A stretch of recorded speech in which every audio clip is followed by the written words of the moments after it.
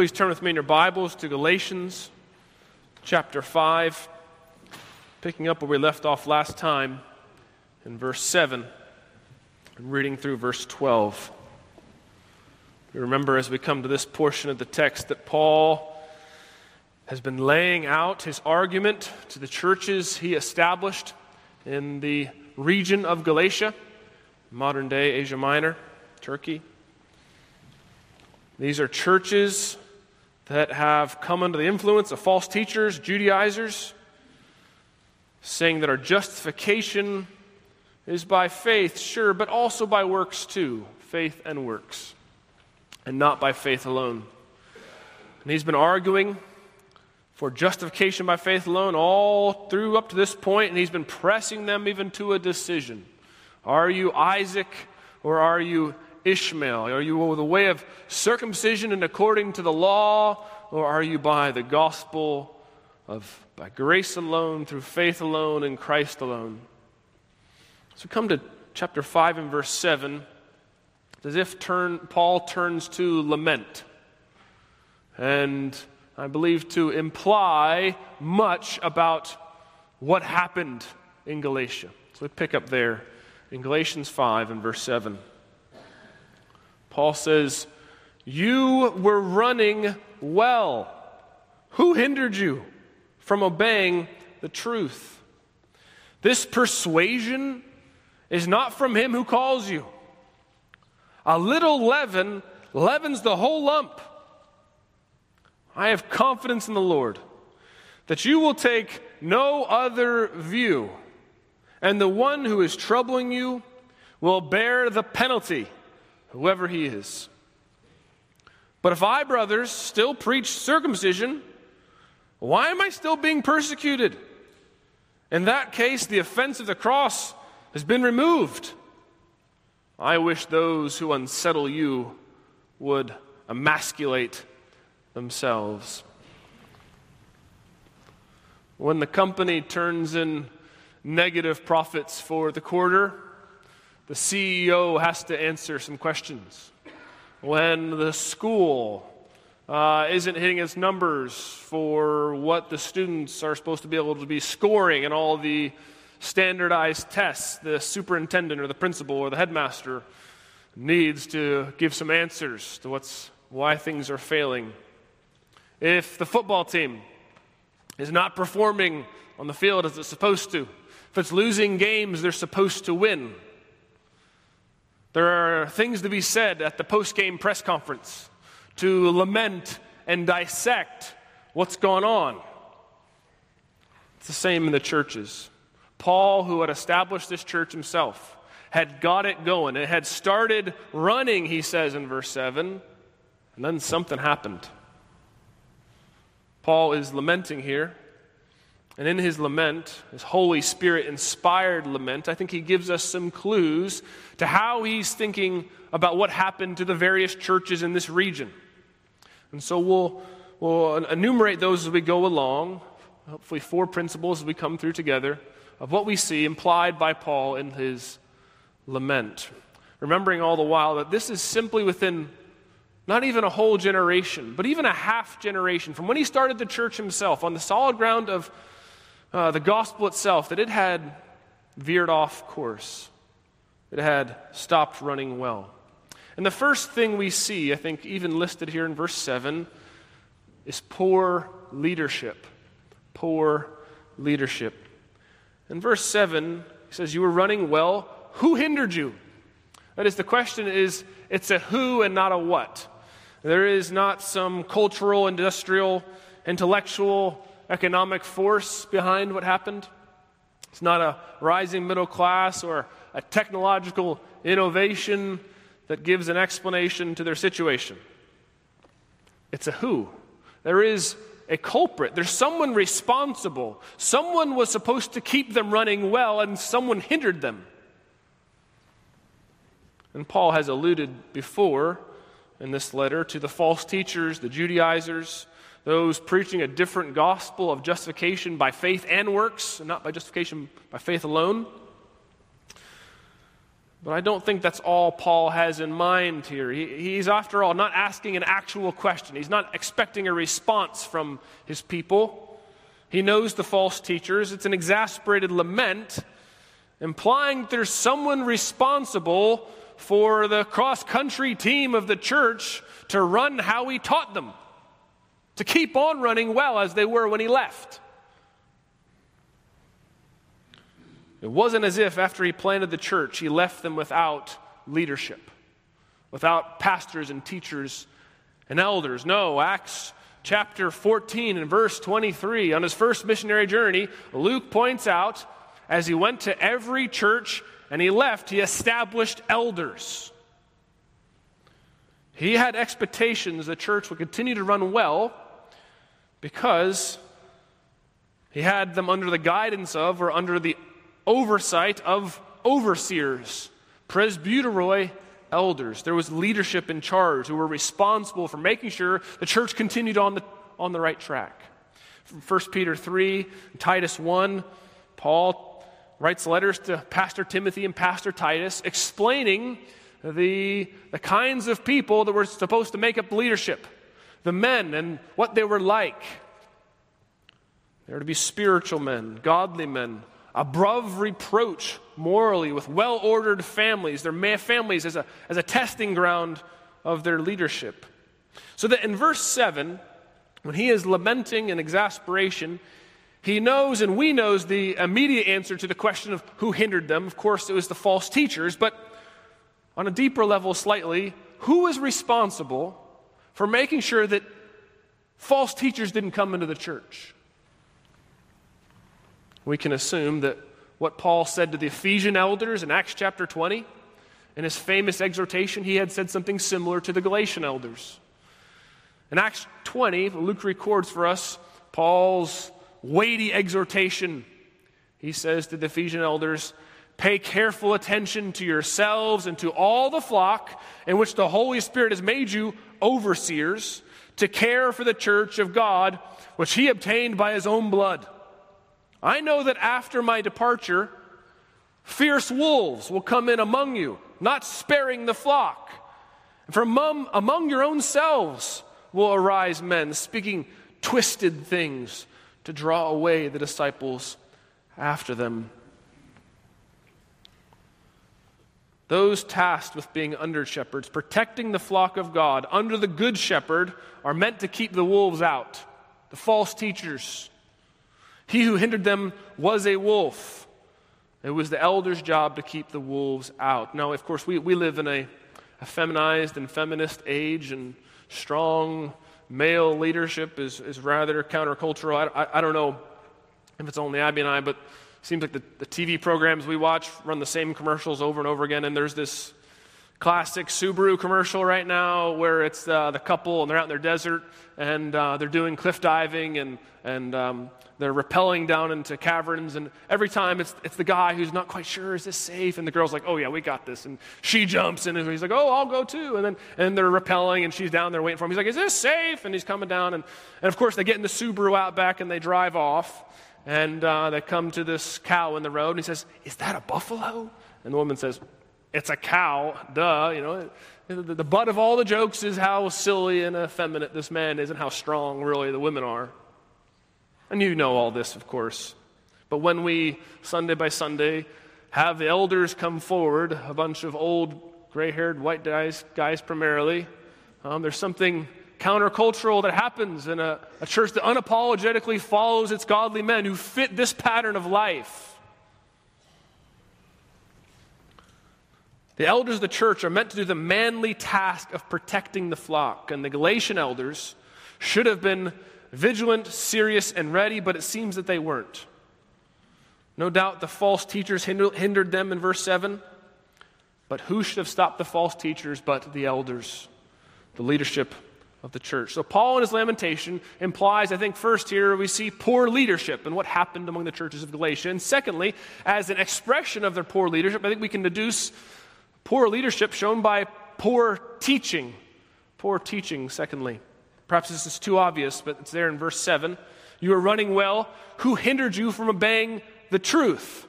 So what does running mean? Running means obeying the truth. You're doing the thing, as the Bible says, as it's been explained to you. Well, how do they know the truth which they are to obey? Someone has to teach them. He explains further in verse 8, this persuasion is not from him who calls you. This is the persuasion or the way of thinking of the false teachers, that is justification by faith and works. It's not from him who calls you. It is not from God, Paul says. It's not from Christ. It's not from the power of the Holy Spirit. It's not from above. It's from below. As Paul has been saying, this persuasion, this other teaching is cursed.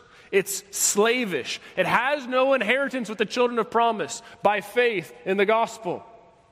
So the question must be asked, why didn't they see it? Why didn't they catch it? How could the persuasion of Satan overtake the gospel of God in the church?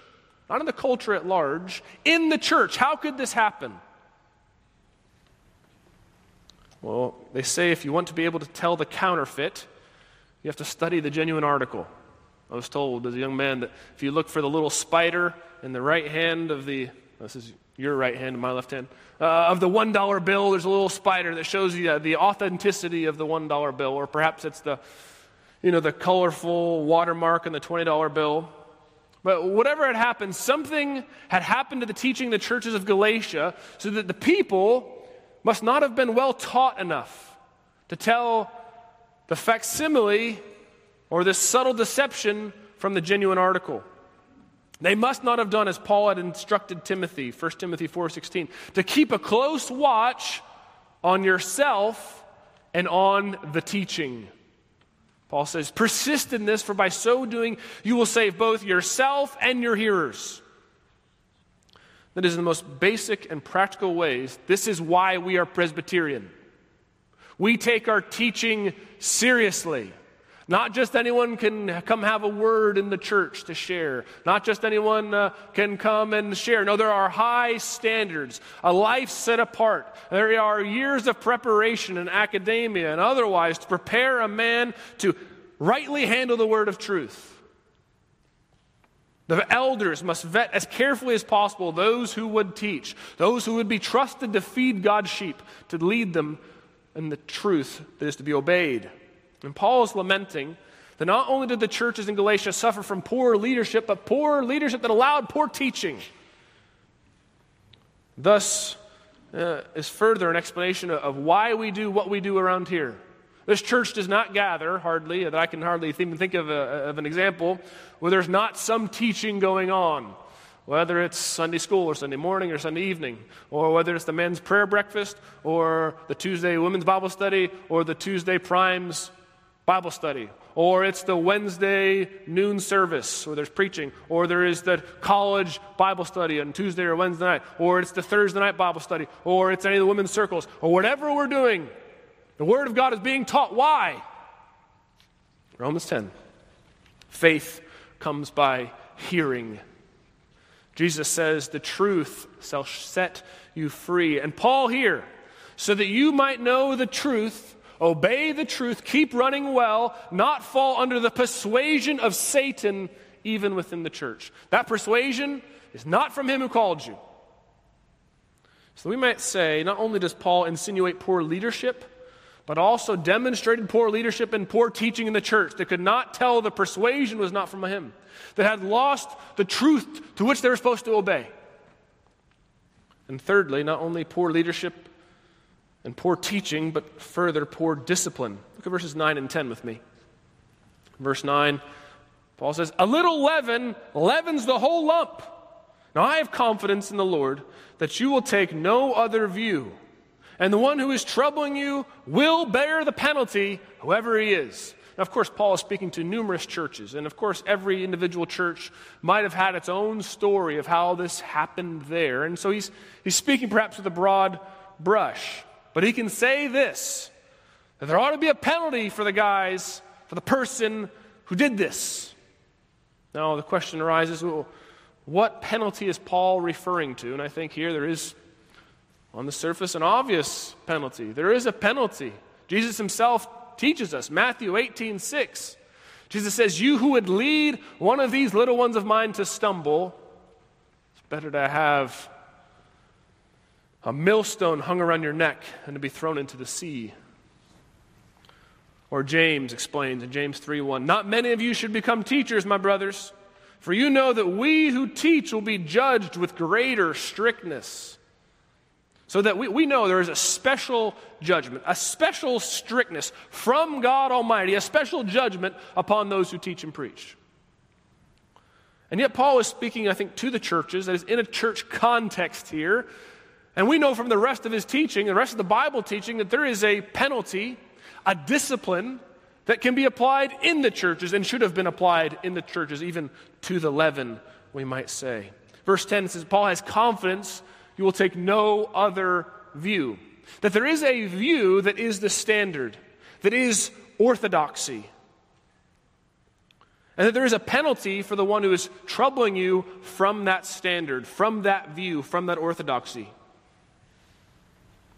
For some of us, no doubt, this is a concept long lost on the church. This idea of church discipline. But the New Testament is not unclear in its instruction. Matthew 18, Jesus gives the process for confronting a brother in unrepentant sin. You go to him once and you bring a brother with you to confront him again. But eventually, if he doesn't hear you or listen to you, you tell it to the church. And after telling to the whole church, he still doesn't listen. You treat him as a tax collector or sinner. That is, as one outside the people of God. Or we could look to 1 Corinthians 5:5, Paul instructing the Corinthian church how to deal with the public, unrepentant sinner, to be, as it says, handed over to Satan, put outside the church.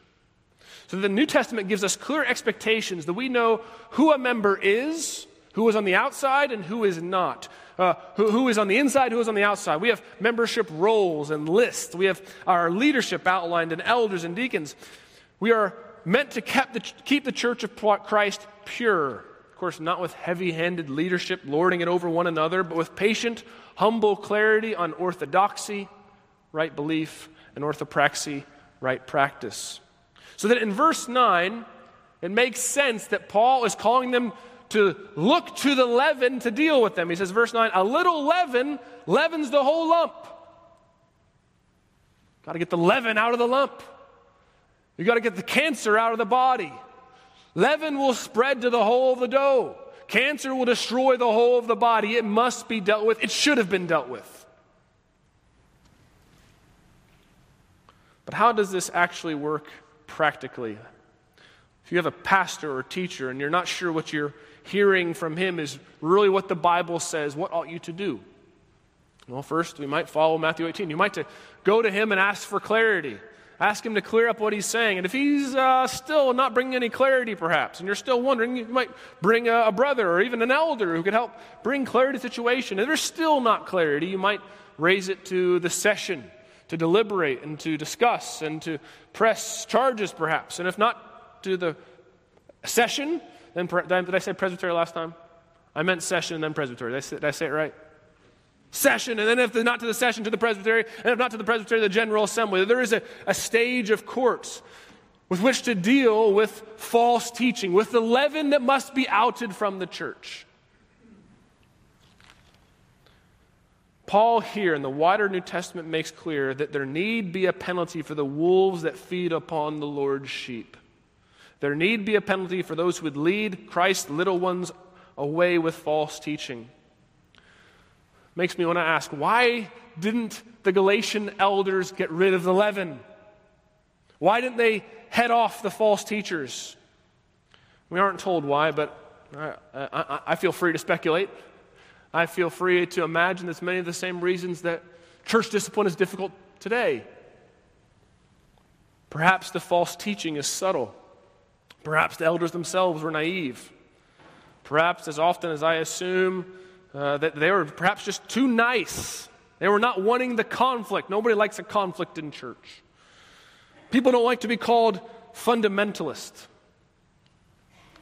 One of the questions of history that irritates me that we talk about regularly these days is how so many of the congregations we're surrounded by that preached the gospel for generations, that had churches that were full, that built tall, beautiful buildings, that stood for the gospel and the purity of Christ and the glory of his name, fly pride flags outside with no one on the inside.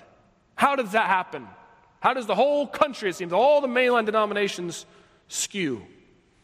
Especially in denominations like the old Presbyterian mainline, who year after year passed motion after motion at the General Assembly, making clear that they did believe the fundamentals of the faith, even having full heresy trials against men like Charles Briggs, who denied the inerrancy of the Bible, who kicked him and others out of the church, but with even a half generation from that, had lost the whole generation.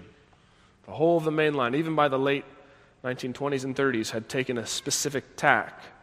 No doubt some elders lost their nerve. No doubt some were naive. No doubt some didn't want to be thought of as fundamentalist or doctrinaire. Because this is the thing about good leadership in a church. It's passionate about the truth. It must be that. And if we're deducing implications of Paul's lament here, which I think is valid to do, it's a rather scary thing to do on a text about the seriousness of the truth, but I think these are there. I would argue for them further. We might say that clearly Paul is calling out their poor leadership, manifested in their poor teaching and poor discipline. And finally, we might point to their poor passion in contrast to Paul's burning passion here in verses 11 and 12. Fourth point, their poor passion. It's needed for good leadership. I might say verses 11 and 12 are still warm to the touch from when Paul wrote them. In verse 11, he's defending himself from any misunderstanding about what has happened with Timothy. There's charges that, but if I, brothers, still preach circumcision, why am I being persecuted? No doubt some of the Judaizers said, look, Paul preaches circumcision.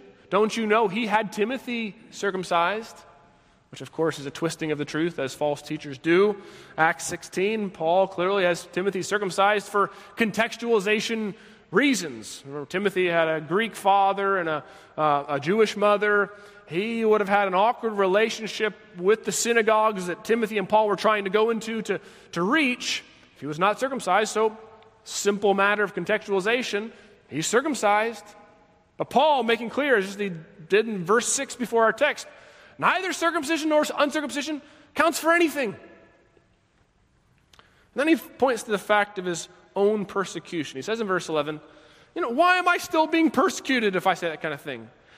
In that case, the offense of the cross has been removed. What is the offense of the cross? What is the offense of the cross? The offense is that neither, as Paul just said, circumcision nor uncircumcision counts for anything. Neither how good nor how bad, nor how moral or immoral, nor how much money you've given or how much money you didn't give. No matter how religious you've been or irreligious, no matter your past, checkered or pure, anything counts in this lane of justification by faith alone. Jesus' parable of the workers in the field. It doesn't matter if you've been working all day from morning to night, you got paid the same in the end as the guy that got there 15 minutes before closing time. That's offensive. People who put in more work and more effort expect more reward. The offense of the cross is that we're all equally dead. And God comes in grace and all equally rises us to Him, and we're all debtors to mercy alone. The cross of Christ, which allows the grace of God to flow, makes the point itself. Jesus on the cross says to the thief on the cross next to him, today you will be with me in paradise. Someone who has been a thief enough to get themselves crucified in Rome will be at the feet of Christ, just as Simeon and Anna, who had waited their whole lives for the birth of the Messiah. Billy Graham and Jeffrey Dahmer, who was apparently converted in prison before he died, will both be in heaven forever. That's offensive. And Paul's passion spills over when discussing the offense of the cross, and then only more so as he contemplates, again, what all this means. Verse 12. I wish those who unsettle you would emasculate themselves. He wishes the circumcision party would go ahead and become a castration party. I think the great English commentator John Stott explains things well when he says this. He says, "His sentiment sounds to our ears both coarse and malicious. We may be quite sure, however, that it was due neither to an intemperate spirit nor to a thirst for revenge, but to his deep love for the people of God and the gospel of God. I venture to say that if we were as concerned for God's church and God's word as Paul was, we too would wish the false teachers might cease from the land." Indeed, this is the kind of passion that men follow. It's the kind of passion that is an essential part of good leadership. Good leadership ensures the people are running well, that nothing hinders them. Good church leadership is deeply in tune with the teaching that is happening in the church. All the teachers and pastors have been tested, trained, approved. Good leadership is not afraid to use church discipline, no matter what the goats might call the sheep. And good leadership is a flood with the passion for the offense of the cross, for the grace of the gospel, for the glory of Christ's name and the purity of his church. I'm working on my third biography this year of Woodrow Wilson.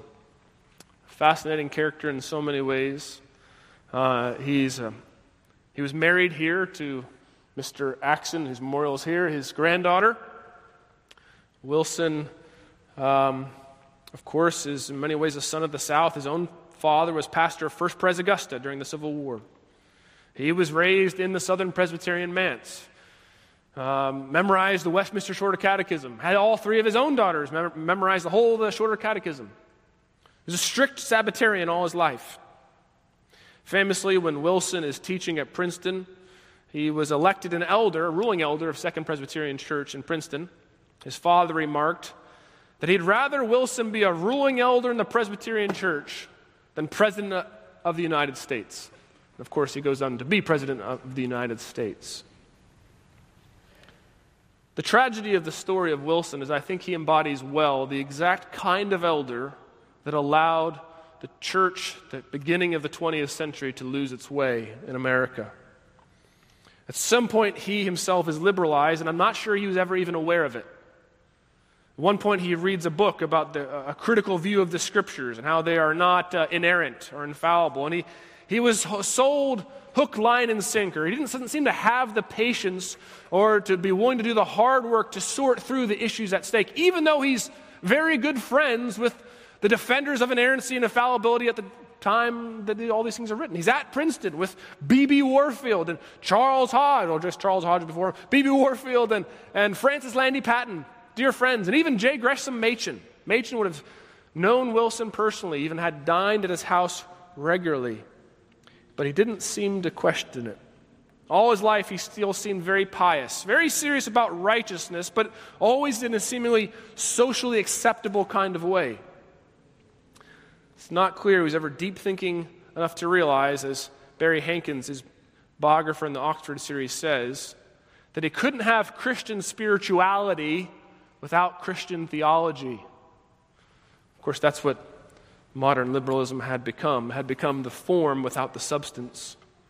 This way, I do think Wilson represents well the exact kind of elder that the old main line of Presbyterianism fall into modernism and liberalism that led to its death. He had no patience for sorting through the subtlety of false teaching. He was assumed to be orthodox based mostly on his association, his family associations. But he himself had none of the burning passion and clarity about the gospel of God, the need of sinners, and the grace of Christ that every elder, true elder in the church, ought to have. And he sets in fascinating contrast with the other great Southern Presbyterian who I've been reading about, J. Gresham Machen, one of our heroes, who his wife was raised in Macon, the Gresham family just up the road here.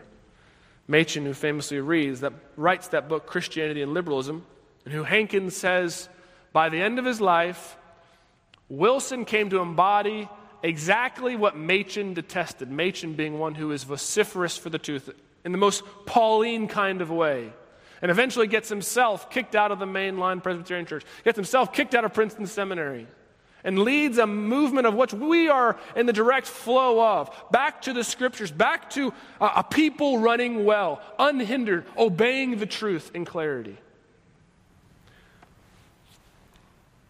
Paul watched apostasy begin not even one generation removed from his founding the church. The job of our leadership, the job of every Christian, is to be vigilant for the truth, to see all that we love and enjoy together lost. Be a terrible nightmare. It's a terrible reality all around us in America today. Let us stay vigilant for the truth as we pray together. Our Father in heaven, I pray that there would be no question among us about the truth of the gospel, its centrality, the inerrancy and infallibility, inspiration of your holy word as we have it in the Bible. That you would let our church neither turn to the right nor to the left, but stay on the path of righteousness all the days. We thank you, Father, for bringing us this far and pray that you will continue us until you return. In Jesus' name we pray. Amen.